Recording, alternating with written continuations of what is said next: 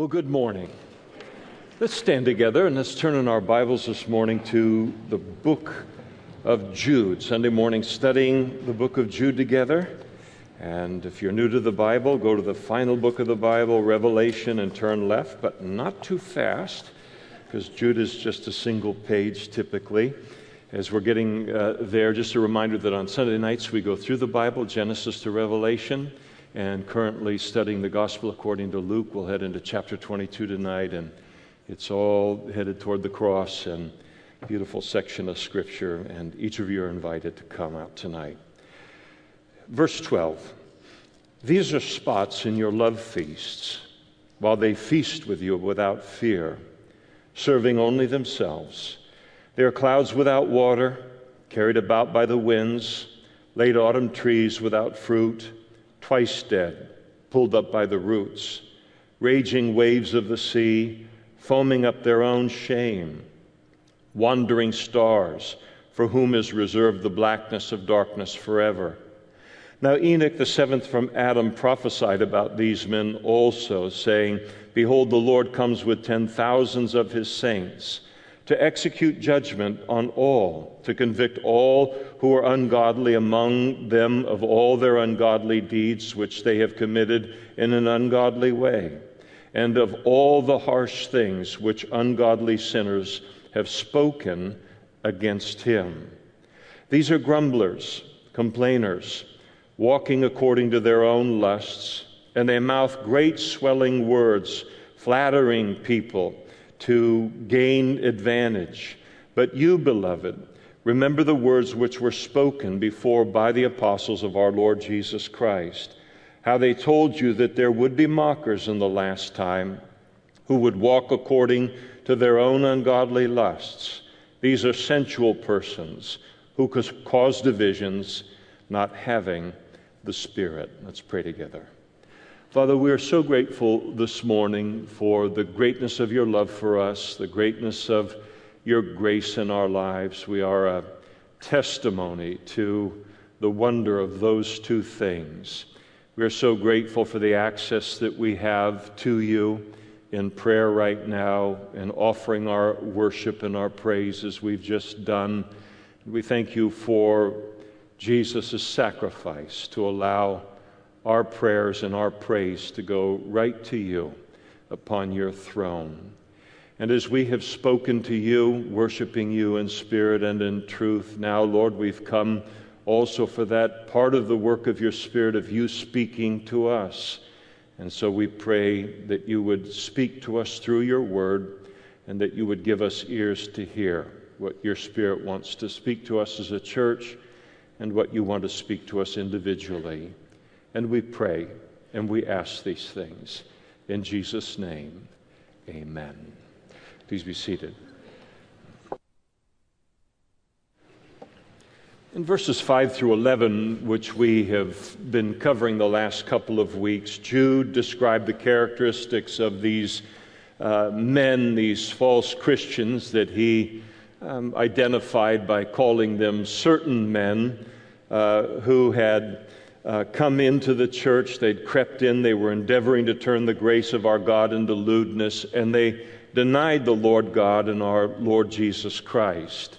Now, as we come into verses 12 through 15, Jude continues in that same vein. This whole section is a continued description of them, but now he begins to address it from a little different angle as he describes the influence that these people have, not only upon a local church that they're operating in, but the influence that they can have in a personal relationship with someone who is a real, genuine Christian. And then in verses 16 through 19, he lists the sins that they're practicing in their lives, the ungodly character that mark their lives, which they are trying to protect, and they are trying to accommodate in their attempt to redefine Christianity.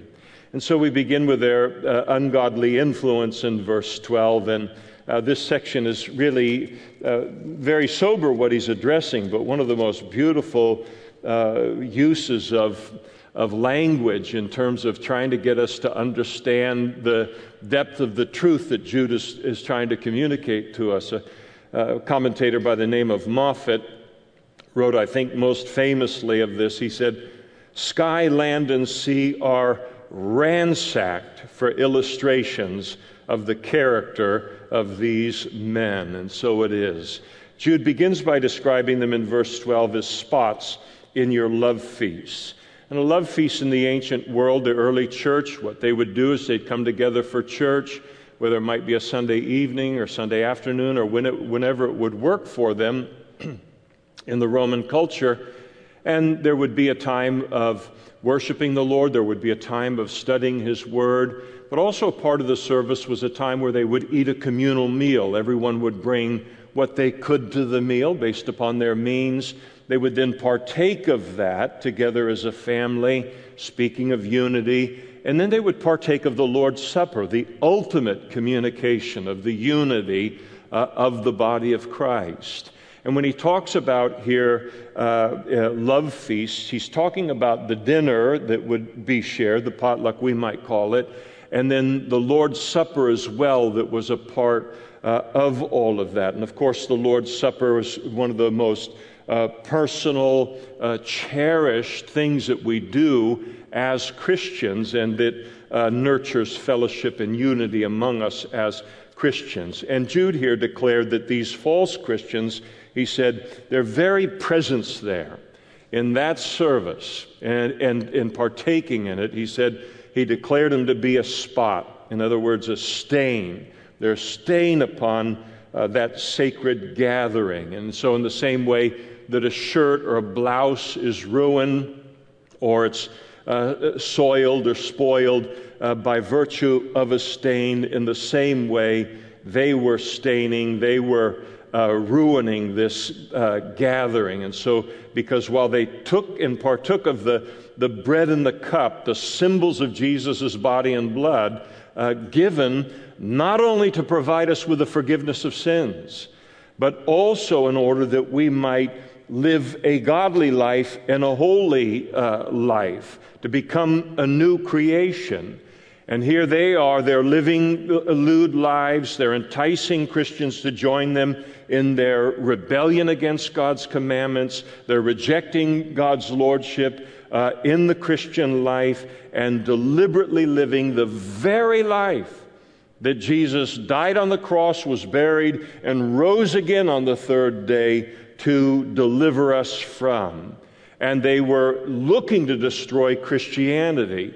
The genuine Christianity is defined in the Bible and provided to us by the life and the death and the burial and the resurrection of Jesus Christ from the dead. Some translations have this section of the verse, they are hidden reefs in your love feasts. And so it carries the same meaning. A hidden reef is a reef or stones, rocks that are just immediately under the surface of the water.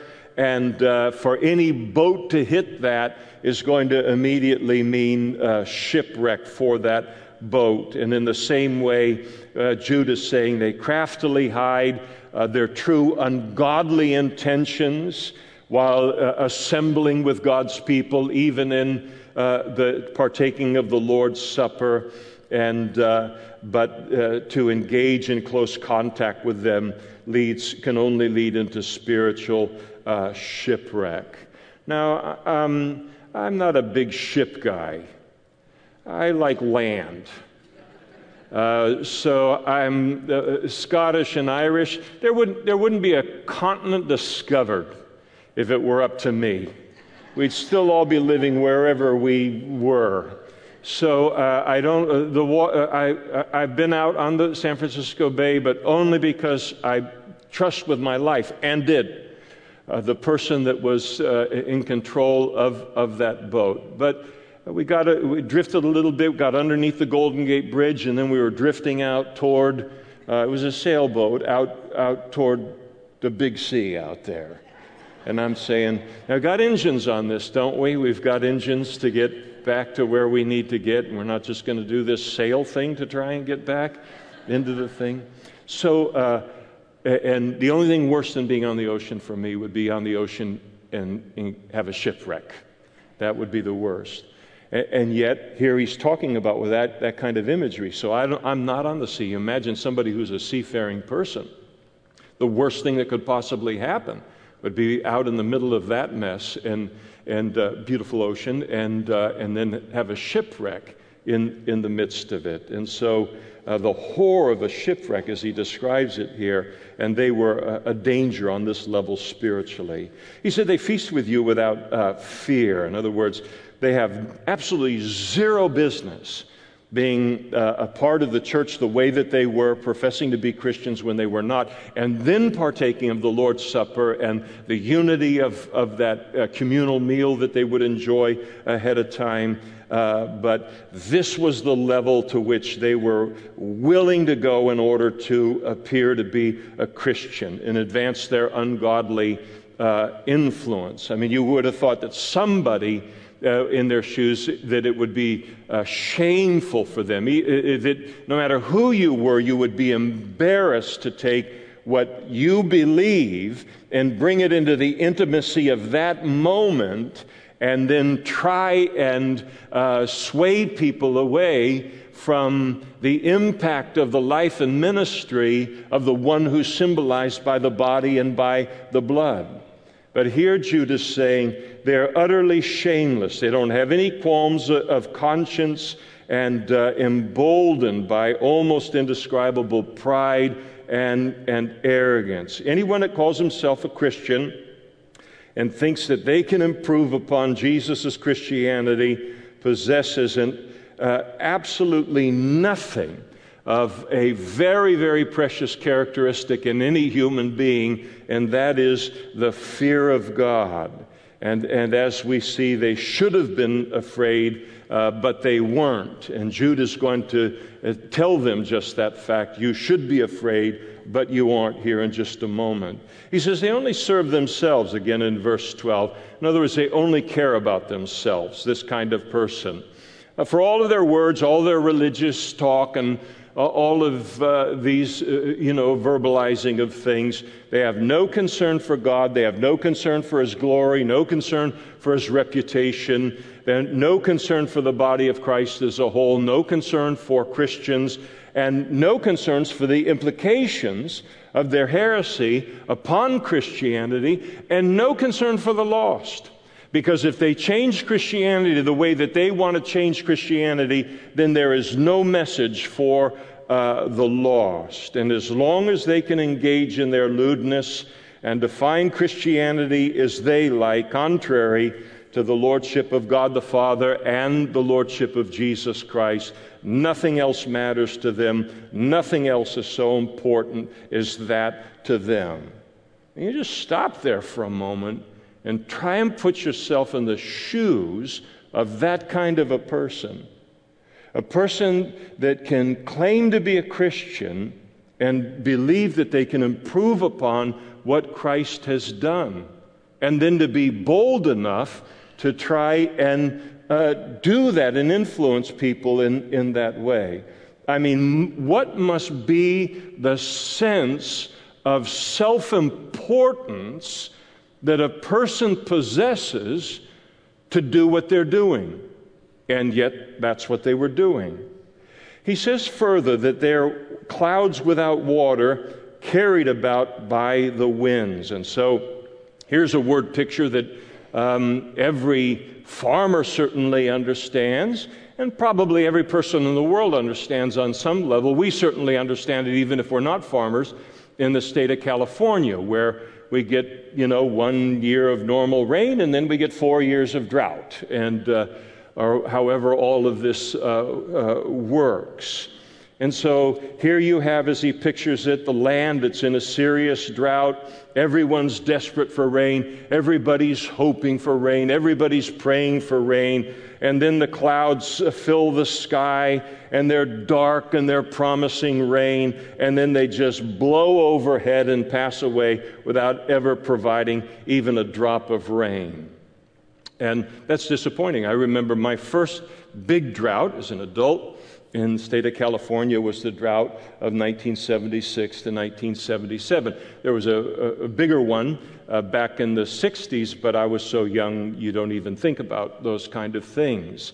But I remember during those years looking up at the sky, and if you saw anything, any kind of cloud at all, and if they had any dark at all, any hope of rain, I mean, you just stared at them in that hope that a drop would fall somewhere. And continually, all the way through that drought, they just passed and went on their way and disappointed over and over again. And here Jude declares these false Christians to be as useless as rainless clouds. And so they show up on the scene and they make impressive promises about the value of their teaching and of spiritual refreshment, the spiritual enrichment they're going to bring into your life if you follow them, but they never deliver on what they promise. They have nothing to offer spiritually thirsty people. They only leave people in a state of being empty and disappointed and frustrated. And he goes on and says in verse 12, they are late autumn trees without fruit. In other words, if a fruit tree hasn't borne fruit by late autumn, it's not going to bear fruit. They all bear fruit by that time as you're just about to head into winter. And so something that keeps on promising a fruitfulness to people, and you get to late autumn and there's still no fruit, well, the time for excuses is over. And so Jude is saying they may talk a good game, but what they're advocating is incapable of producing spiritual fruit in a person's life. And the reason is given to us next there in verse 12. They are twice dead, pulled up by the roots. And so they are as spiritually dead as a physical tree is when it not only dies in place, and you say that tree is dead, but then whoever owns the tree takes and topples it and pulls it up by the roots. Now that's a dead tree. And this is Jude's way of saying that they are totally dead. They are double dead, totally incapable of producing spiritual fruit in their own lives, much less in anybody else's life. He goes on further in verse 13, and he says they're raging waves of the sea, foaming up their own shame. Now, I mentioned I don't like to be on the ocean, but I do like watching the ocean.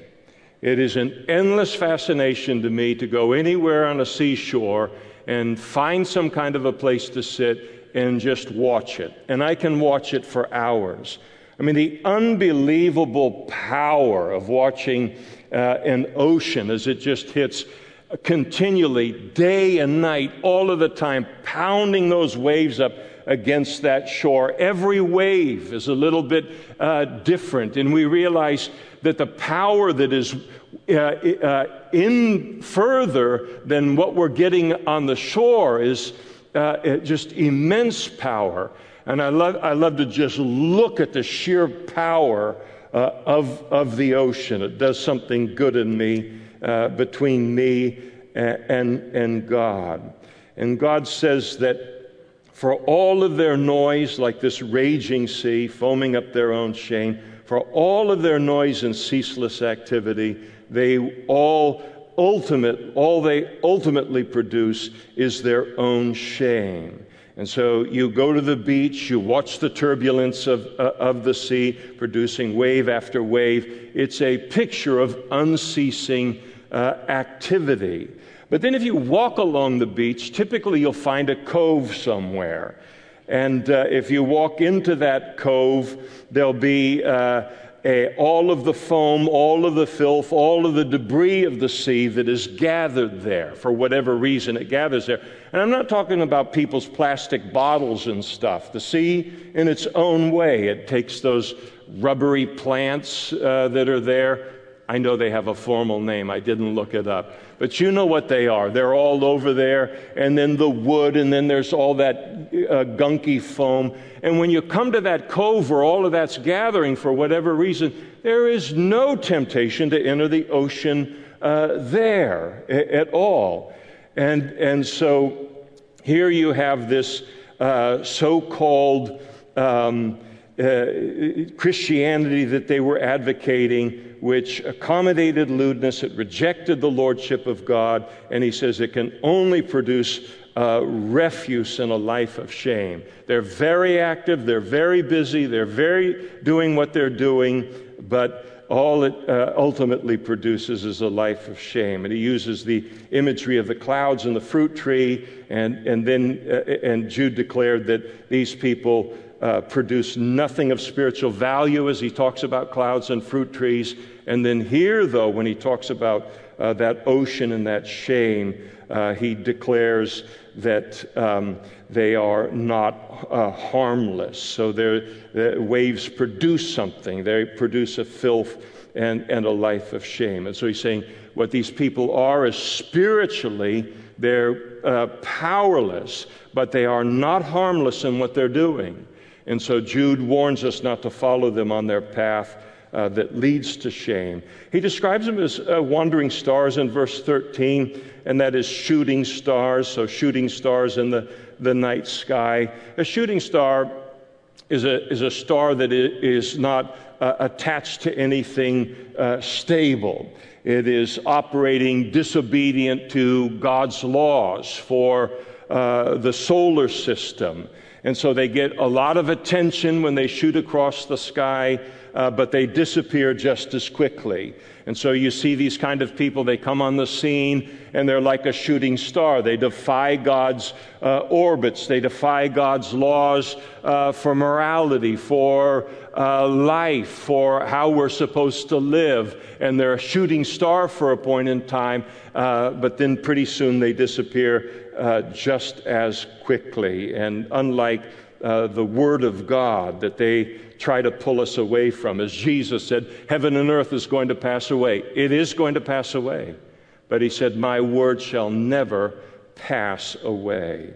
And then second, these shooting stars, they operate randomly. They operate without law, which is what these Christians wanting. These shooting stars were, as Jude writes this to an ancient world, they're unreliable for navigation. So no one would take a boat that they own, the value of that boat and the cargo on that boat, and ever navigate or direct that boat on the basis of a shooting star. It would always be on the basis of something that is set by God in the heavens. It's reliable, and this is how you move your boat safely from one port to another. And you would never trust in a shooting star. And so in the same way in which these teachers and these false Christians, the folly of us taking our own lives, which are more important than any boat, our lives are eternal, and then looking and saying, now I'm going to attach my future, I'm going to attach how I navigate this life from one place to another on the basis of what they're saying rather than on the basis of the Word of God, you'll end up in a shipwreck as a result of it. And so not only can what they're teaching has no means of helping us navigate the life that we're in right now, much less to deliver us to the destination that we desire at the end of this life, and that is the glory of heaven. He says further there at the latter part of verse 13 and then in verse 15, He said these false Christians are doomed and they're headed for the blackness of darkness forever. In that latter part of verse 13, Jude informs us that far from leading anyone into heaven, they're not even going to heaven themselves. In fact, he says they are headed for the blackness of darkness forever. And the point that Jude is making is that they are headed for the severest judgment of God that awaits them.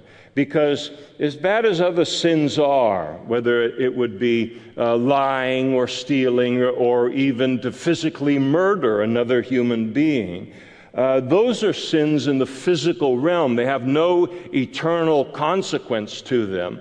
What these false teachers and influencers were doing was worthy of the blackness of darkness forever, because what they were advocating for in people's lives had eternal consequences. And so James put it so well in James chapter 3, verse 1, "My brethren, let not many of you become teachers, teaching for God, knowing that we shall receive a stricter judgment." It is very, very serious business to stand up and claim to speak for God.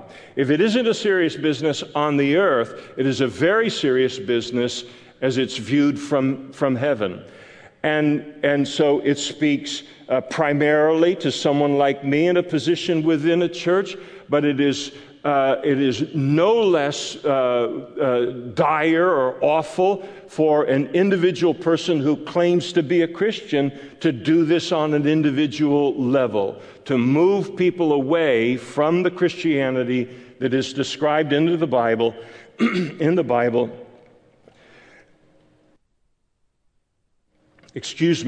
a life of lewdness and rejecting the lordship of God in doing so. Now, Jude in verses 14 and 15, he quoted from an ancient Jewish book entitled the Book of Enoch in order to elaborate a little bit upon the judgment that awaits these people. And you might remember when we looked at verse 9, earlier in the book, he quoted from an ancient Jewish book entitled The Assumption of Moses, where he described the contention that occurred between Michael the archangel and Satan over the body of Moses. And so we shouldn't understand Jude to be saying that he's giving an entire endorsement to this book of Enoch at all, but that he is merely endorsing the section that he quotes here. At Jesus' second coming, he declares that Jesus will return to the earth with 10,000s of his saints, and 10,000s is a Hebraism. It means an uncountable number of his saints. This speaks to the second coming. It doesn't speak to the rapture, because here he comes with his saints. The rapture, he will come for his saints. So this is him returning at his second coming. And at that time, we're told that Jesus will judge all of the deeds and the words of the ungodly, including these apostate teachers and influencers. And so even if they die in this life, and it looks like, man, they got away with murder, they got away with being a heretic, they made a fortune off of that and became highly popular, and then they died in old age, surrounded by all of the comforts of life. It doesn't look like they paid a price at all for the damage that they did to the body of Christ. And yet here we're told that even if they die in this life before God's judgment is apparent, it'll happen in the life to come. And then they'll learn the hard way, the error of calling upon people to turn the grace of God into lewdness, and then telling people there will be no consequence for sin. God won't. He's too gracious to judge people. And then you get into verse 16 through 19. As I mentioned here, we're given a glimpse at the actual sins, the actual ungodly character that mark their lives, and some of which give us a very clear look at their true motives behind their changing the moral demands of Christianity and the denial of the lordship of God in the Christian life. Almost always when a person like this rejects a commandment of God in the Bible, and then they advocate for the rejection of that commandment rather than advocating to people that they ought to obey it. They don't do it on the basis of some kind of deep, well thought out, philosophical argument. Almost always, they reject certain commandments of God, or they attempt to redefine Christianity simply because they want to protect or they want to accommodate some practice of some sin that they are unwilling to repent of or to turn away from. And so he describes them in verse 16. They are grumblers. And so they don't come out into the open, as the Greek word speaks here for grumblers.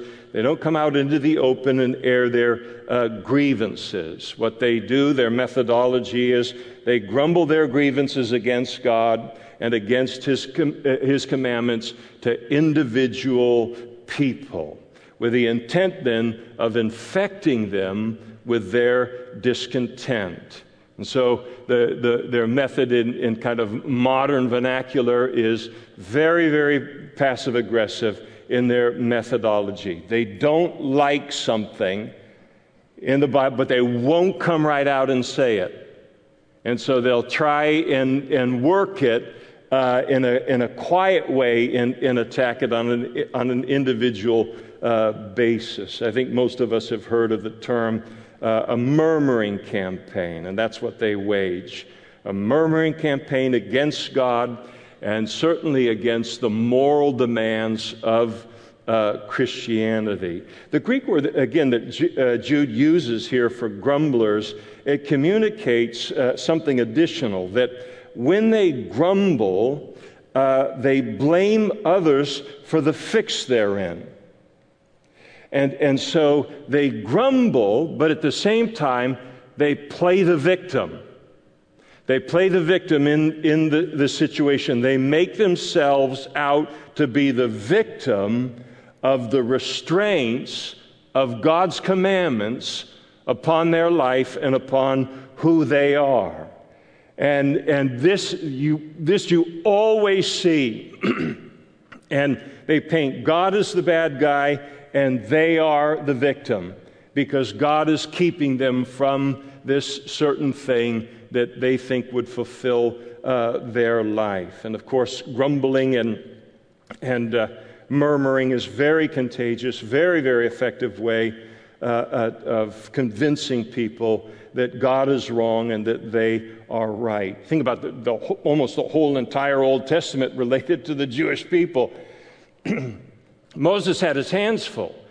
I mean, those folks were real grumblers and complainers all the way through the wilderness wanderings, and just about everything they're complaining. And it only took just a very small group of people that began a murmuring campaign or a grumbling campaign, and pretty soon everybody's influenced by it.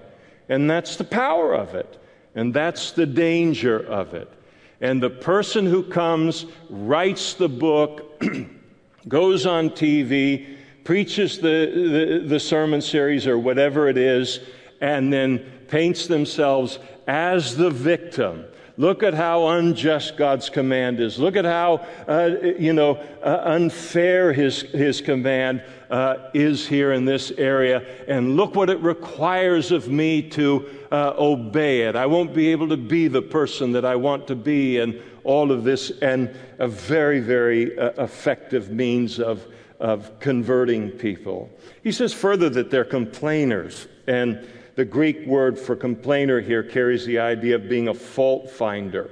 And one of the things that they're not aware of related to their lives typically, but we're to be aware of it, is that all they can do is find fault with everyone, with anything. Typically, oftentimes this person will have is a fault finder, no matter what environment you put them in. In other words, if they weren't finding fault with God and His commandments, they'd be finding fault with anything else they were a part of. And what they don't realize, but we need to realize, is that it is this flaw in their life that is driving them in part, and not any flaw in God. There are people who complain because complain is in them. And it wouldn't matter where you put them, they would complain about what they were in the middle of. And then in verse 16, and here we get it in all of its technicolor and clarity, they want to walk according to their own lusts. There we go. Now we got the bottom line. This is what the big fight against God is all about, and His commandments and all is that now it restricts me related to some lust that I want to engage in. Of course, Jude has laid this out repeatedly in this section, apparently because we can't hear it enough as Christians, that they want to live a life of obeying the lusts and the desires of their flesh as opposed to obeying God's commandments, and they don't like being told that they cannot. And that's what's behind the whole thing of the grumbling campaign and the complaining campaign. And then he tells us further in verse 16, they mouth great swelling words. Those are four interesting words. Mouth great swelling words. There's a word picture. I wonder what comes into your mind. I hope I don't come into your mind. But it's like a circus clown or something. Great swelling words. I see big lips somehow and all of this mouth. So here Jude is saying that they possess tremendous vocabularies and oratory skills in their attack upon God's truth. But Jude says all that they are saying is hot air. It's without any substance, and it's an expression of their pride. They're full of pride and hot air. And when you leave their presence, that's what you're left with. And unfortunately, even in Christendom, pride, impressive vocabularies, oratory skill can make you a fortune and make you very, very popular if you possess these things. And in our culture, again, even in Christendom, oftentimes they're given greater weight than substance and truth. And so they talk and they talk and they talk and they talk and they talk, and in the end, they say nothing. And sometimes when you get under this kind of a person, especially if they fill a pulpit, that person can talk for 40 minutes, and you will be completely engaged in what they're saying. And you will walk out to your car, and if somebody says, "What did he say?" you won't have the foggiest idea. But there's something about vocabulary, oratory, presence, and just the ability to speak well that can convince people. And these people can be very, very good at it. But eloquence is never a substitute for truth. You notice in verse 16, they flatter people to gain advantage. So in addition to having this impressive vocabulary, impressive communication skills, they also know how to flatter people as a means of manipulating them to take their position concerning the rejection of some commandment or commandments of God. And most of us are suckers for flattery. And I have a friend that I've known since I was a brand new Christian, and if anybody came up to him and gave him a compliment and was going to stop at one compliment, he would say, "Well, what else have you noticed about me? You're on a roll here. Don't stop with one compliment." And it was his way of kind of deflecting. He wasn't good at being praised. It was his way of deflecting the thing. But we can be very prone to let our guard down when we've been flattered. Somebody remembers our name or whatever the mechanism or means is. You get a little bit older like me and somebody flatters you, you move your wallet from your back pocket into your front pocket. Because you know there's not that much to flatter about. I'm in the middle of a con. And so people will walk away from a sermon, again, given in a church of such a person, or in a private conversation with such a person, and they'll think, as he's so engaging or she's so engaging and flattering and knowing how to work a crowd and the whole deal, and they'll make a person think, wow, he's such a nice guy. How could God reject him on the basis of his sexual practices or his substance abuse or whatever it might be? You know, I think he has a legitimate with God regarding this. And there's the feeling sorry on the thing. And they know how to do that. And people don't know when that kind of thing happens that they've fallen for one of the oldest sales trick around. Telling people what they want to hear for the purpose of manipulating them and then getting something from them. And we can fall for this, especially if we recognize in ourselves as a Christian that we crave the approval of other people more than we crave the approval of God. We'll be more susceptible to this kind of a device. And it's a dangerous thing to be susceptible to. The Apostle Paul, he nipped it at the bud in his life. Galatians chapter 1, verse 10, he said, "For do I now persuade men or God? Or do I seek to please men? For if I still pleased men, I would not be a bondservant of Christ." Excuse me. No one is a good person or a nice person or a loving person who endeavors to convince Christians to disregard God's commands. And it doesn't matter how they present themselves physically or verbally or intellectually or emotionally. And it is disrespectful toward God, and it is harmful to people.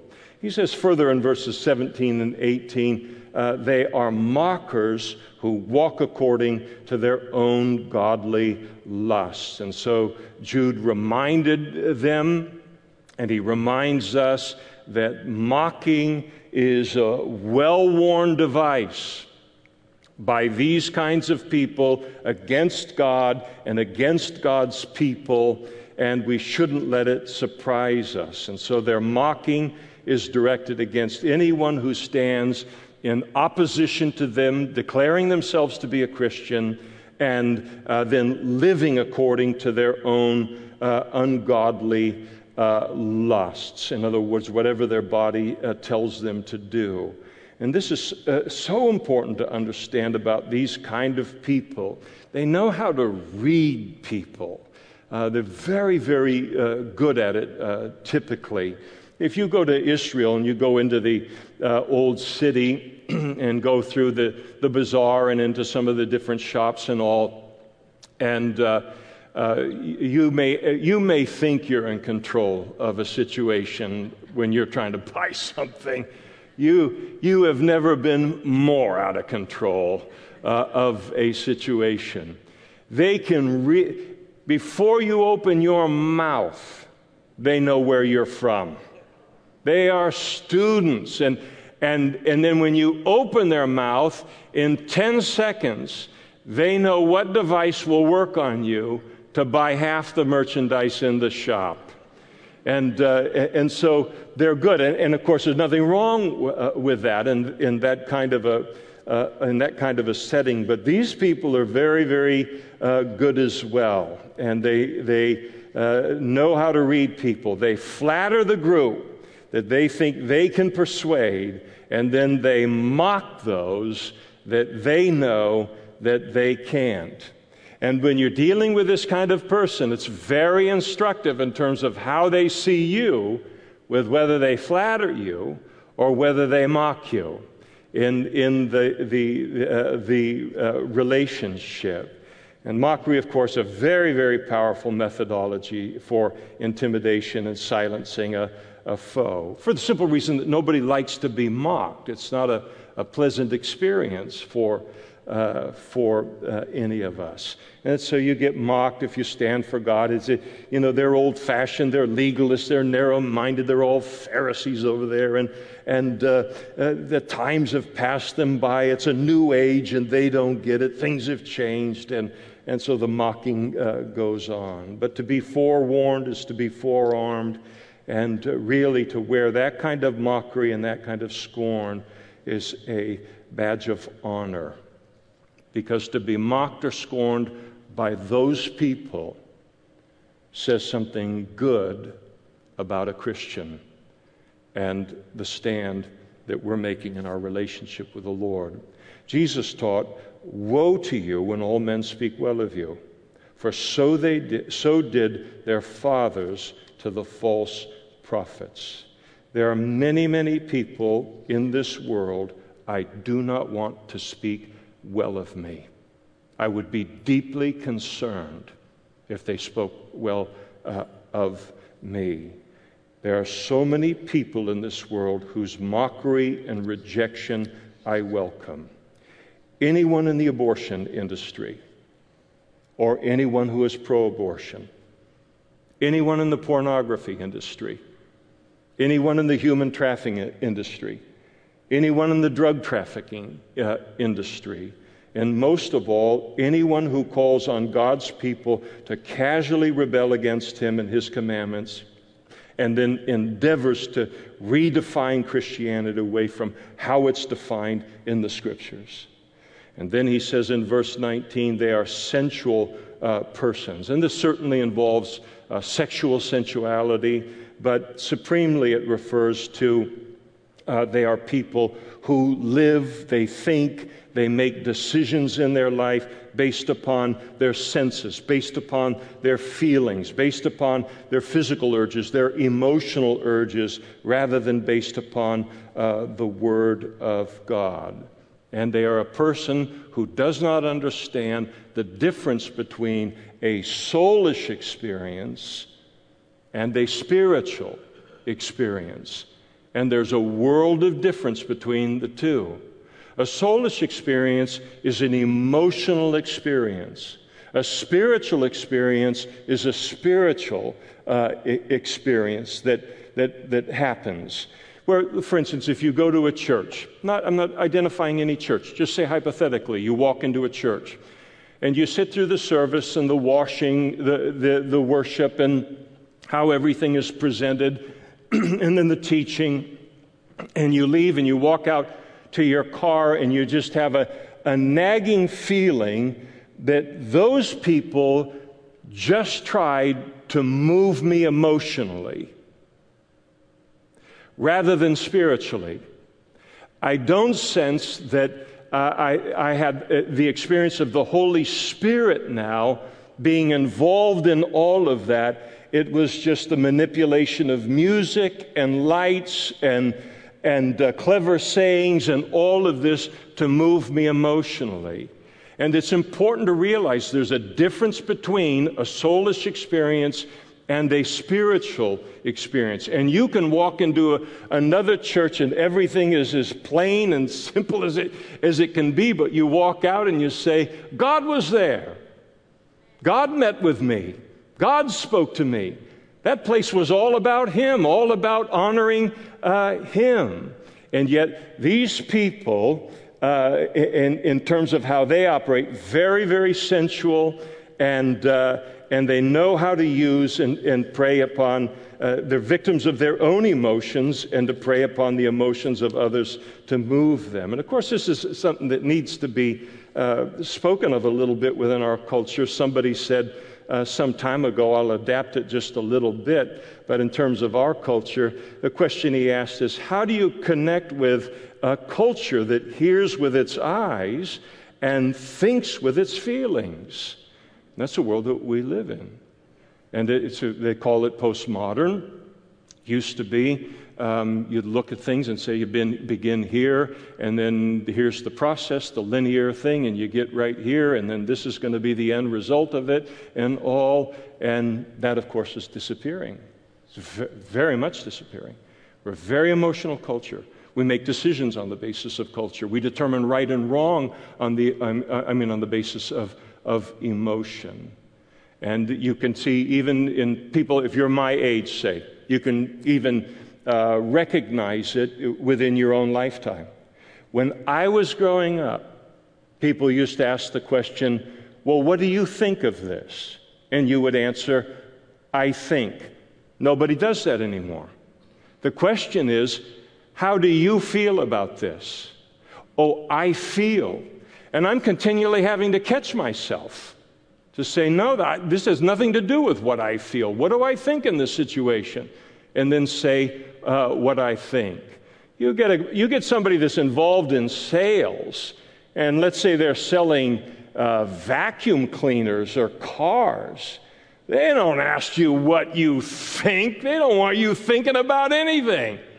So how do you feel about that? How do you feel about that color or feel it? And they know you keep them in the feeling range, and you're going to sell stuff. And you won't be as successful, depending on your product, moving them into the thinking area. And so this sensual persons and the being moved emotionally by themselves, this is the determination, is what I feel determines right and wrong and truth, and then endeavoring to draw people into that as well. And so easy to do, again, because our culture has done 90% of the work in large part. They cause divisions, verse 19. And of course, within a church, anytime you have you have one group of people that are trying to get everybody to disobey command or commandments of God, and you have others that look and say, no, God's word is finished in the heavens. This is a done deal. You're going to have conflict and you're going to have division. And so ultimately they bring it. And then the most glaring problem of all, he finishes with in verse 19, they do not have the Holy Spirit. They're simply not born again. We're talking about here, he's talking about people that are not born again. You cannot be a Christian without having the Holy Spirit come in you, as Paul wrote to the Romans in chapter 8. It's a spiritual birth that makes us a Christian. And so this is, for all of their eloquent language and attempts to fit in and all, they're simply not born again. And so here they make the claims typically of being truly spiritual, the spiritually enlightened ones. And Jude says, don't be fooled by it. They don't have the Holy Spirit at all. And as a result of their rebellion against God's authority, they lack the capacity to appreciate God's truth and His wisdom, and they lack the capacity to obey God's word, where you really begin to discover experientially the beauty and perfection of God's wisdom. And with that, then, Jude, he completes this section of his letter of exposing these certain men, these false professors, and that are a threat to the faith in any age, and they must be contended with. And you look at it and you go, I think Jude is a thorough man. I mean, he looked at these people from every angle and laid those things out to us exhaustively here. And every single bit of it is necessary. Not just 2,000 years ago, but it is very necessary today so that we're not seduced or deceived by what is a false Christianity and is headed toward a very, very serious judgment.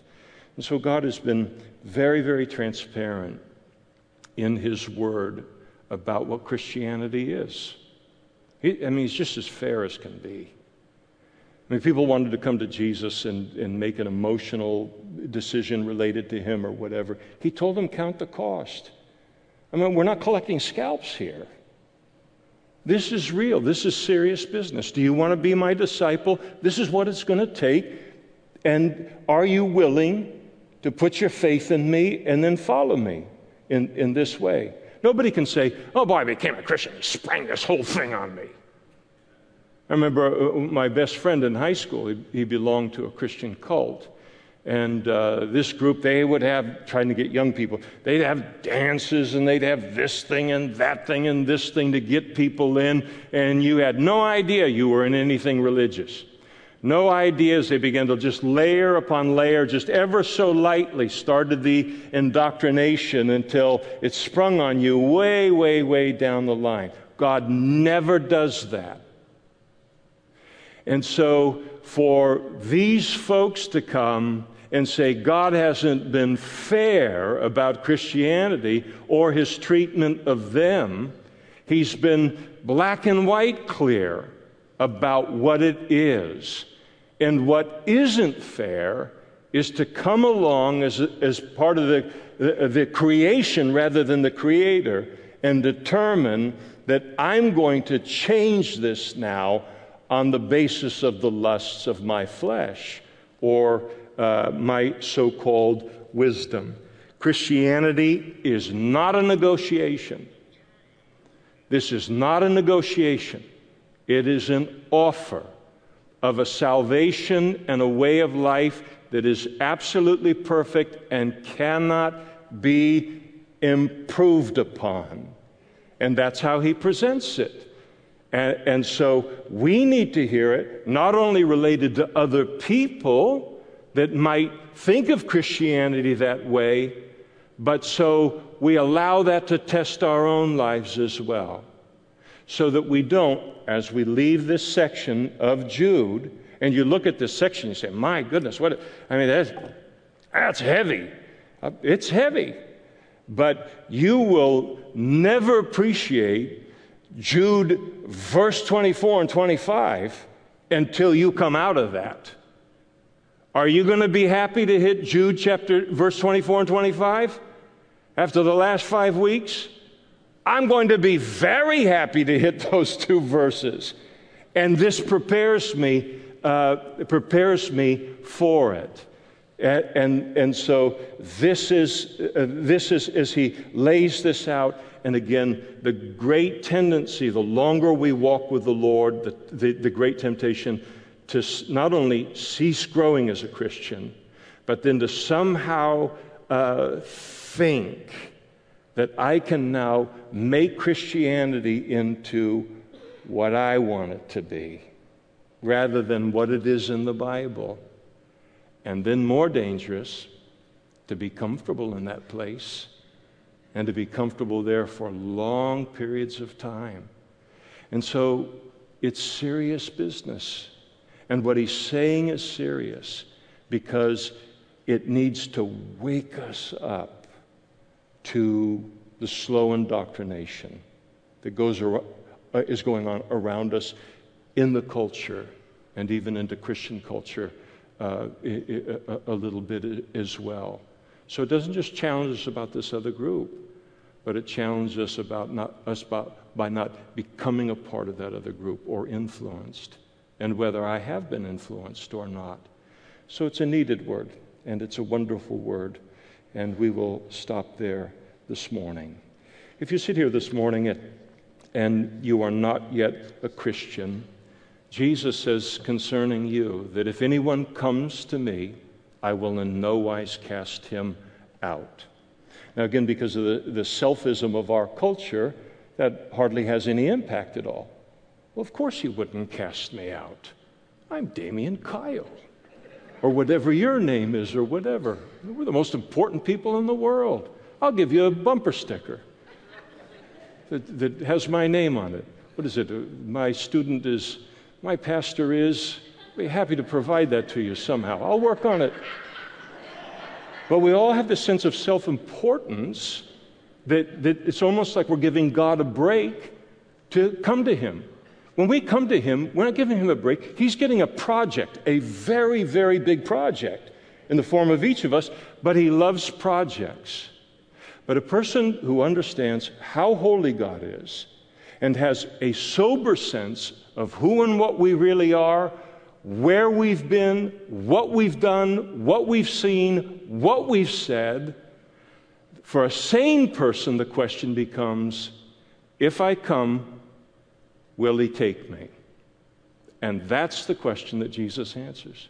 And no matter where we've been, no matter what we've done, what we've said, what we've been a part of, if you come to him for salvation today, he will in no wise cast you out. And there are going to be pastors and other men and women up in front immediately after the service, and they'd love to answer your questions and pray with you to begin that relationship with God this morning by putting your faith in Jesus Christ as your Savior and beginning the glory of this walk. Let's stand together now, and we'll close in prayer.